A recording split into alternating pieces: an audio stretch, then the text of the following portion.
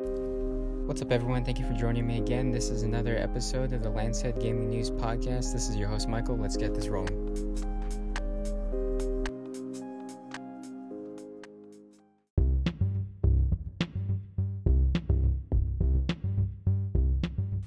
Hey, everyone. Welcome back to the podcast. So, as I'm sure everyone's heard a few days ago, Bungie and Activision finally split. So, there's been kind of mixed reactions, I guess. But I think it's honestly good news. I'll admit, I've played Destiny once, just the demo, back when it came out a few years ago or whatever.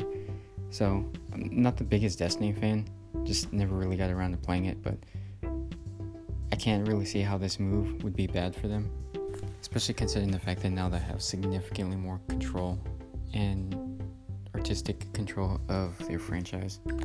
And luckily this time around, Bungie will be able to keep their IP, unlike last time when they split from Microsoft and weren't able to take Halo with them. So I think this will be a good move. It'll give them a lot more control. So hopefully for all the Destiny fans out there, they'll be able to see the Destiny game that they really want to see, with all the features and story and whatever that they want to see. Because now Bungie will actually be able to do what they want on it, not just push out a product that Activision just wants to push out, And they probably won't be confined to the strict timetables that I'm sure they were confined to at Activision. I think they were expected to put out a Destiny game every 2 years or something like that.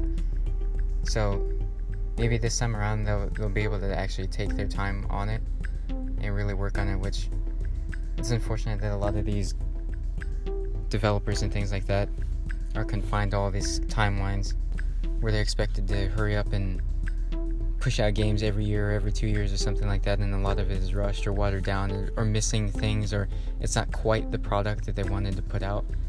So I think this is a good move for Bungie, and I think that they feel the same. I heard one story, one of my cousins was telling me that when they announced it in the Bungie studio, they started popping champagne or something like that and cheering. So yeah, and I think nobody really gets into this business just to make money or anything like that. I think that a lot of them really want to create the product that they want, create the story that they want, create the world and the universe that they want. And I think a lot of these big name developers and companies and stuff like that really inhibit these other companies and stuff like Bungie and BioWare and stuff like that from doing these kind of things. So I'm happy for Bungie. I think it's good. And I think the biggest problem is probably going to be maybe in the marketing department and stuff like that, having the funds to really push that Activision was able to do. But Destiny is a big enough game, and it's popular enough and a big enough name that I think it'll basically sell itself. So maybe they really don't have too much to worry about in that department, but that might be the only real issue I see them running into. But it's good for them, because it really sucks, these big companies. It really seems to be about the money, and they're really ruining a lot of franchises, like Mass Effect, how EA really kind of screwed that up, and just kind of, I don't even know what to say about it.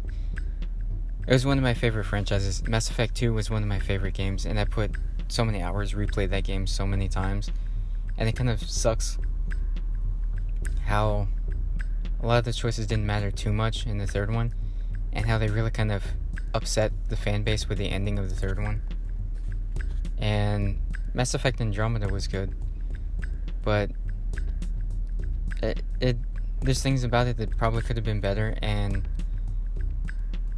I don't know what's going on with that. Last I heard, they were not continuing on with Mass Effect Andromeda, and I don't know, we'll see what actually happens with that. But there's been such a shift in video games. It's such a popular platform, and I think esports and gaming and things like that are so big now, and it's good, but at the same time it's really harmful, because now there's such big platforms. It's kind of how things are being done with movies. It's just money, and becomes a platform to push politics and things like that, which is really kind of sad. And they've lost the whole spirit of the art of making video games and the stories and the experiences that they provide. So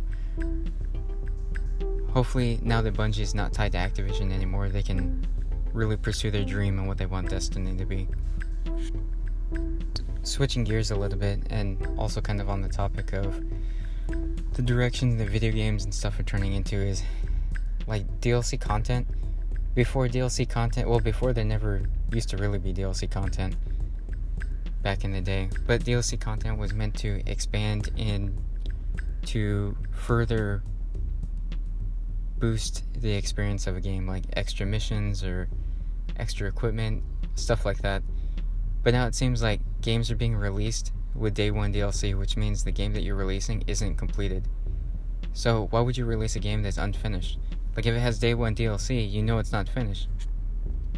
DLC should be something that comes around later to help improve on the experience of the game and further add to the game as time goes on, so that way people can keep playing it and keep enjoying the game. It shouldn't be a thing to just push out just to make money. So the game comes out, the day the game comes out, it has extra missions, extra skins, extra weapons, extra whatever to it. It's like, why are you gonna do that? That's stuff that should already be in the game.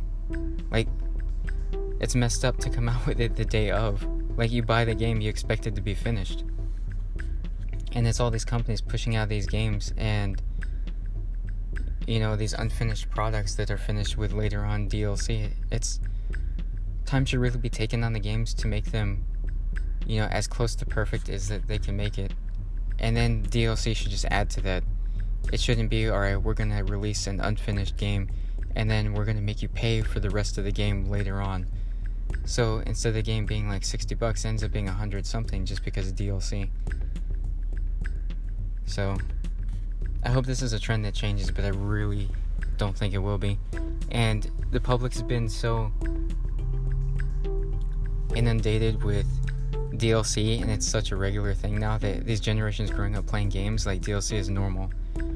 And it's almost assumed that there's going to be day one DLC, or that the game is not going to be entirely finished, and that you'll have to buy DLC or get this season passes for the game or something like that. So they've been doing this, so now the generations growing up are just used to that. So it's just going to continue and continue and continue, and it's just, I know it's a money thing for them, and they make so much more money releasing DLC content and kind of splitting the games up like this, but it's really taking away a lot from video gaming, I think. So it's just an unfortunate thing. I suppose I understand it, but still not happy about it. I hope everyone has a great day, and this is the end of the podcast, and I'll talk to you all on Wednesday. Take care.